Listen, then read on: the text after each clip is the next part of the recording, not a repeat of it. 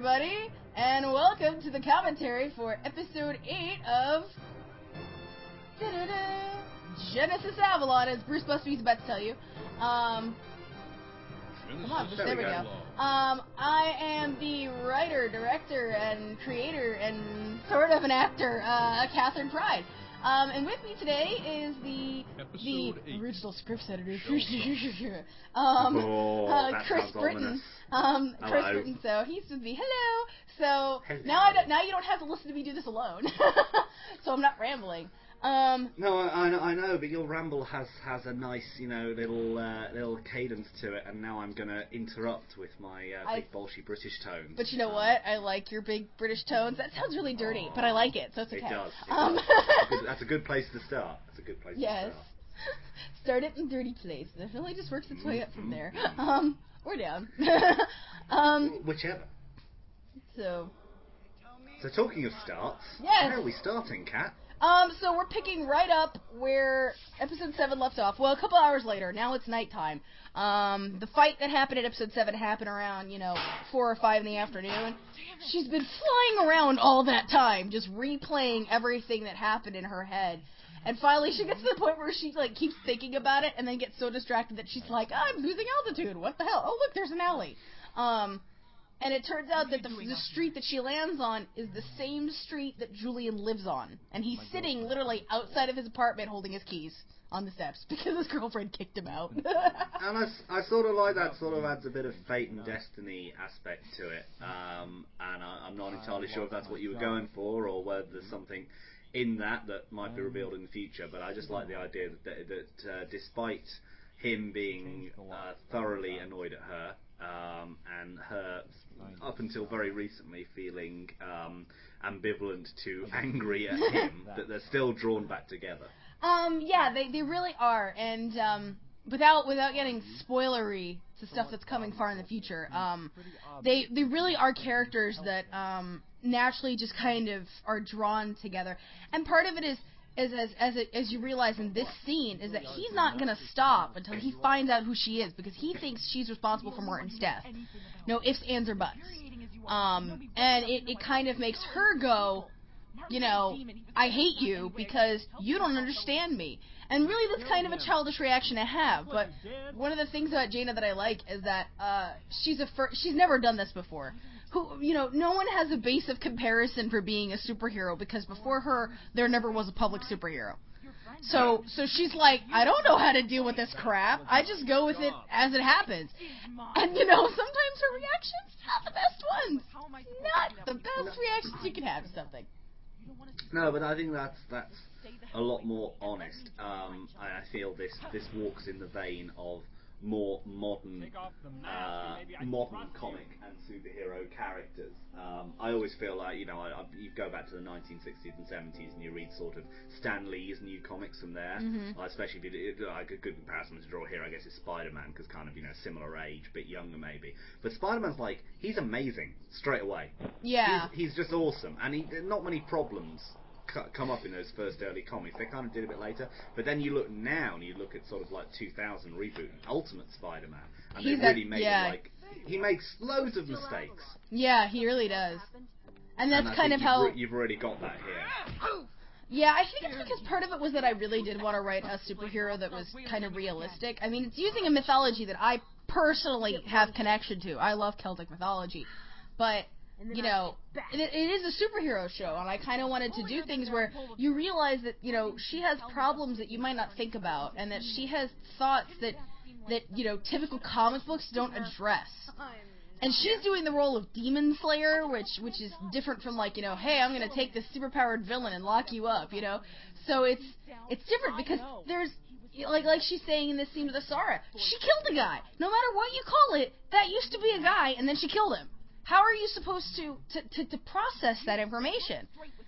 So it's kind of interesting to play with. Especially as Asara, up until this point, and this is very much the main drive of this entire episode, Asara has really not told her anything. Yeah, she really hasn't. She's been... And if anything, she's hindered her rather than helped her. Oh, yeah. Up until this point. And now that I've plotted out Season 4... I can tell you for a fact that you will find out exactly what Asara's chip on her shoulder is. But not until season not 4? until season 4. I know. What? Shut up, you love me. Yes, I do. Even though I make your life hell. But not hell, just more interesting. Just more interesting. Oh, that's good to know. But yeah, so yeah, in this scene, like, I think I like this because this is kind of setting up where Jaina's starting to hit that level of, she went through her first big battle with Belial, and then she goes through this, and this is totally different from that fight with Belial. You know, with Belial, it's a character from a comic book. It's like one of those villains that gives you nightmares when you're 9, and you defeated him, so yay, you know? But that's not this. This is different. Because the thing with Belial is he appears first time in episode 5, I think. 4, but and the build-up is like, oh my god, this guy is terrifying, and you kind of think, oh, you know, okay, there's the mentions of Obsidian, and he kind of like appears a little bit, but it's sort of like Belial's going to be the big bad of this season, and Obsidian's going to be the big bad of the overall thing, and then she's killed him by episode 7. Yeah, and it's because he's a test. He's not really the villain. He's not the main villain, and you'll see, you know, and that's when you start realizing, because the very next episode, Lilith shows up, and you realize this chick is knucking butts. Like, she's got a few screws loose. But yeah, I know. We've got to keep the commentary PG-13, I assume. Yes. Oh, okay. And I'll be good. You're doing fine. You're doing fine. But oh, hey, spoilery. Asara is about to call somebody. Somebody that I really love, this character, and I'm like so excited that he shows up in 2 episodes. 2 episodes. I love this character, and I cannot wait for him to show up.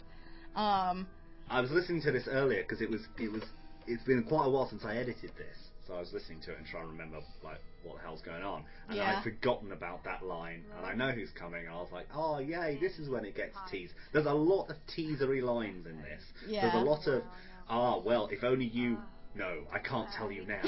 Yeah. This is one of those episodes where a lot of stuff almost comes out and then really doesn't. Like, I'm so mean. It's like the episode of drop hints. Like, I think this episode is like all drop hints, and then episode 9 is like some drop hints, then lots of bad stuff, and then episode 10 is like another reveal, and then more drop hints. I'm so mean. So if you're all just honest with each other at the start, everything would have been fine. Fine, it would have been great. But of course, people aren't like that because people are people. So where are we now? Scene 3. This is where Jaina finally realizes that, you know, the only 2 people she can tell about being Avalon are Noir, her cat, who's kind of a pawn, so she's mad at him right now too, and Asara, who, you know, literally she just punched in the face and now is debating if she really wants to be Avalon at all because she can't handle not being told the truth when it costs someone their life. Yes.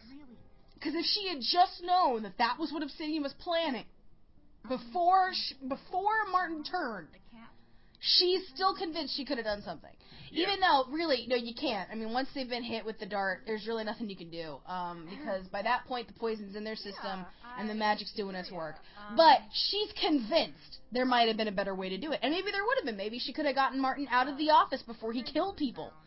Or I don't know if he killed people so much as, you know, before he destroyed an office, you know, and injured people. And so Jaina finally just comes clean to Z. And I love how Marley plays Z in this, where Z's not even, like, confused. She's like, oh, come on, the superhero started in Pennsylvania at our college and then magically moved here with us, and you made all these disappearances. And I like it because, you know, I think, you know, that whole big reveal of I'm a superhero in so many superhero shows is a little overdone, actually. Absolutely. Because they act like it is the biggest shock in the world that this person, you know, who disappears all the time and is never there during the middle of a big conflict, they're like, no, there's no way you're the superhero. It's like, yes, there is. Put the pieces together. Come on. Totally. It's either, it goes one or two ways. It's either overdone and everyone's like, oh my god, and you're like, really? Or the worst one. I can't speak English today. The one which is less good. There we go. That sounded better. is where you have the character who's really close with the superhero, but doesn't figure it out for ages and ages and ages. Yeah. And you're just like, oh my god, it's so obvious. And so I know I much prefer it when the reveal comes at a sensible amount of time. And I feel that episode 8 is a sensible amount of time. For someone to know, yeah. I mean, like, not everybody knows, obviously. Right now, it's the only one who knows. But, I mean, like, I don't feel like it's a big spoiler to tell people, hey, guys, other people will find out. But, like, not now. Like, I mean, I'm not going to sit there and make all of these people not know who Avalon is. Come on. No. The characters don't need to have the complete shock all the time. But there are characters who, I'm not kidding when I say they don't find out till season 3. Yes. But the reason why is because of whether or not they know Avalon or they know Jaina. Yeah, and obviously so if it's that same kind of two thing. schedules, then it's not so obvious. Exactly. I love sorry, you go. I was just going to say, this is a scene that I actually added in. I added it in right before sending it to you to editor, because I realized that I had a problem. I had Tanya and Julian having their, like, breakup, but it was, like, all off screen, and I was like, but Tanya's a cool character. I like Tanya and Julian. So I wanted to make sure that, like, there was actually some sort of note of finality there, and so I used, like, I love Julian, the analogy of Julian is kind of like a PI, only not nearly as skilled. So I've got the PI saxophone music in the background. Well, exactly what I was about to say. I really like this little scene. And I really like the music behind it. And yeah, that was it's a film noir sort of 1940s piece of music, which I think works really well. 1940s, 1930s even. And also, Tanya and Julian are quite interesting because they're quite well suited because they're both a bit useless. Yeah. In a good way, in a normal way, but they are both a bit useless. Well, I think part of the reason why I like Tanya is because she is very much women that I know personally, where you want to be supportive of your boyfriend's job or his extracurricular activities, but at one point it does hit a level where they're ignoring you, or they're putting their safety in danger, and some girls just go, I'm done. Yeah. I checked out, bitches. You know, I mean, like, they're just done. And I think that's the kind of person Tanya is. Because, you know, it's one thing for your boyfriend to go off and try to get a frontline scoop on a supervillain attacking the city, because really you try to justify it by going, well, maybe he's like a wartime reporter, you know? Maybe he thinks this is a big scoop. As long as he's safe, it shouldn't be a big deal. But then he brings said superhero to your doorstep, bloody and broken, and goes, let me in. And you're like, what? Can I just say, at the beginning of this scene, the news report, I love the fact that you give all your characters surnames. I do, yes. Everybody has a name. I know, and I don't know why particularly, because I'm not particularly bothered about surnames or anything. I just call everyone by their first name. I can't be asked with this Mr. and Mrs. stuff. It doesn't bother me. But I just like, on shows, I like to know that a character has some kind of roundness to them, even if they're just a news reporter who appears for one line.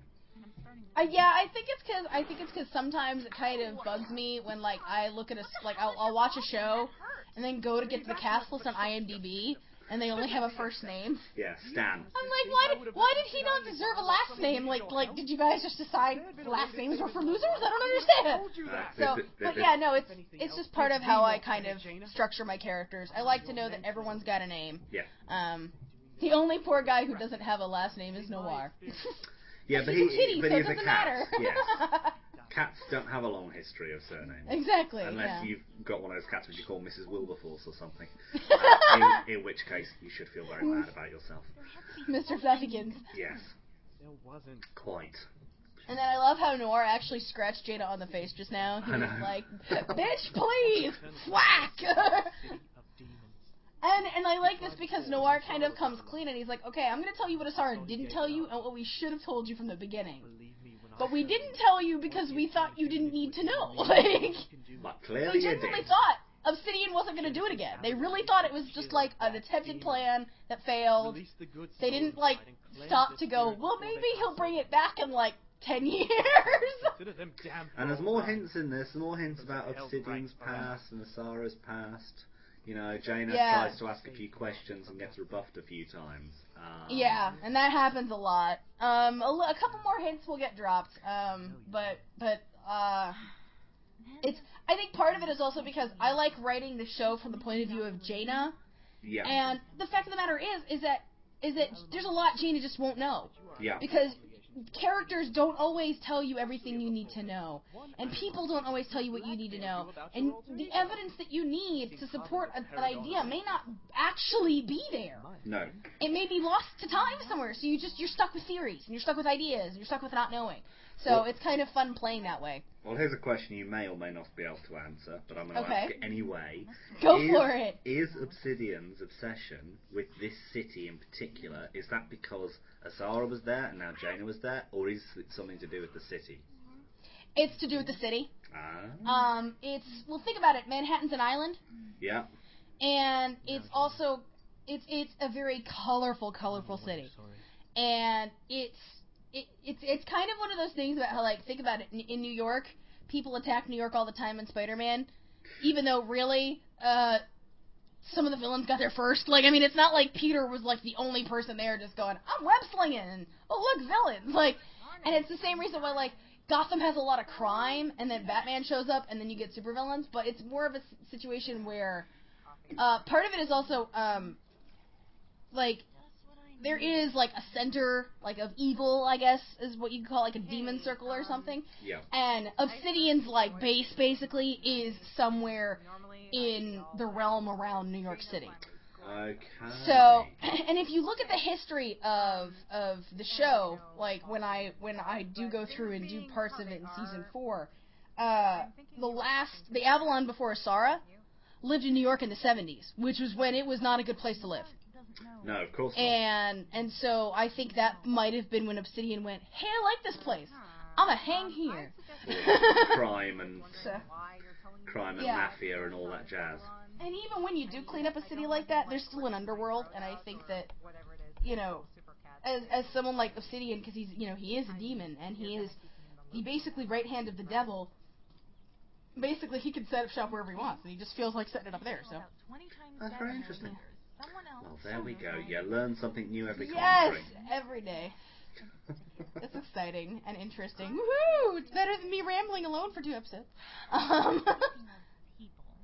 And then I like this scene because, you know, I like Z as, like, the pragmatist. I don't know if that's the right word. Or just, I guess maybe just the logical one of the group. Yeah, no, I think pragmatist is good, yeah. Because she just kind of looks at her and goes, I'm sorry if you killed somebody, but you basically were doing what cops do when a guy pulls a gun on you, so, don't sweat it. Like, absolutely, yeah.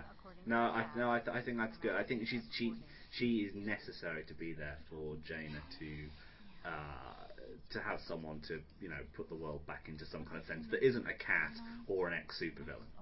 Yeah. Because just someone normal and human. And I like having that there. I like having that normal person there. So, and Z's an interesting character. But if I had to choose, and I really like Marley playing her because she's one of those people that I'll get lines from her, and every single one of them will be an ad lib. Chances are it's better than what I wrote in the script, so it gets used. It's like, gee, I wonder how much this actually resembles the original script.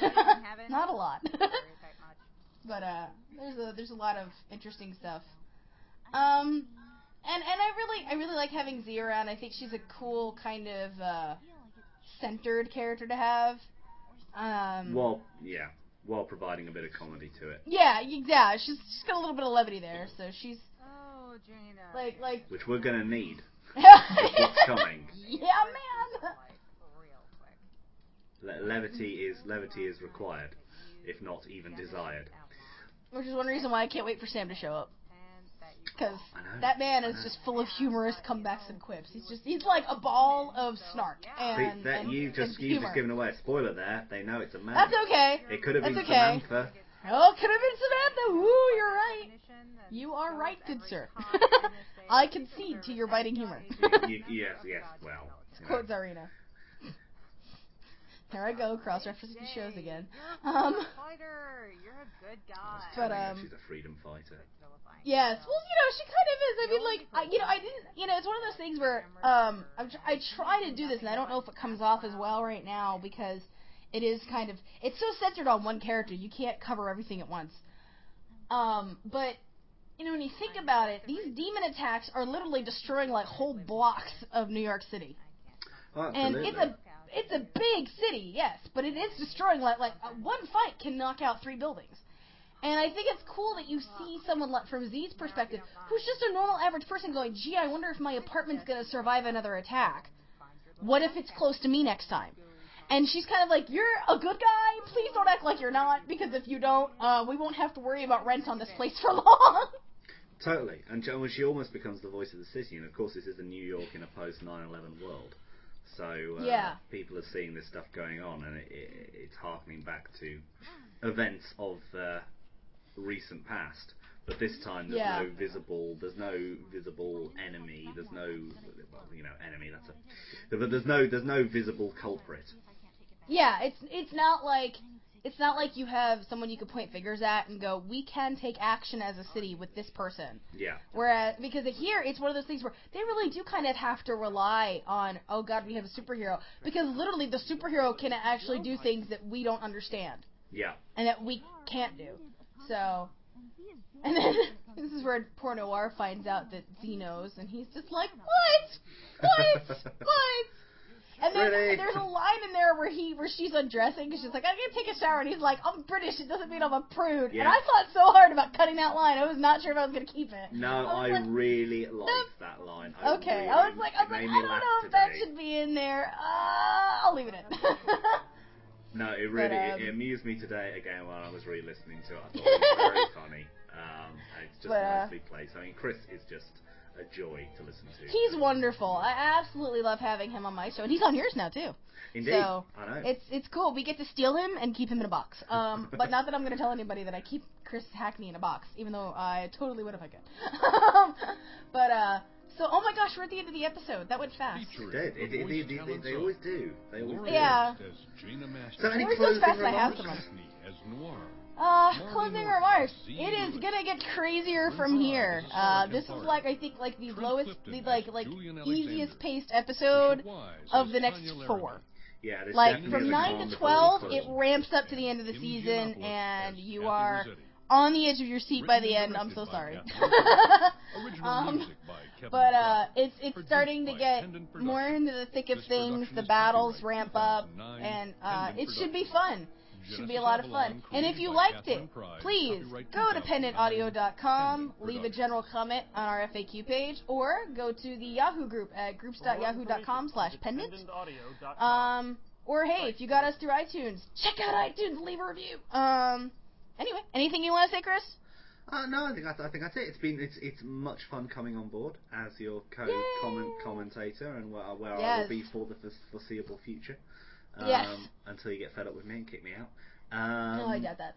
And I will join you again next month. Great. Okay. See you guys next month. Bye bye.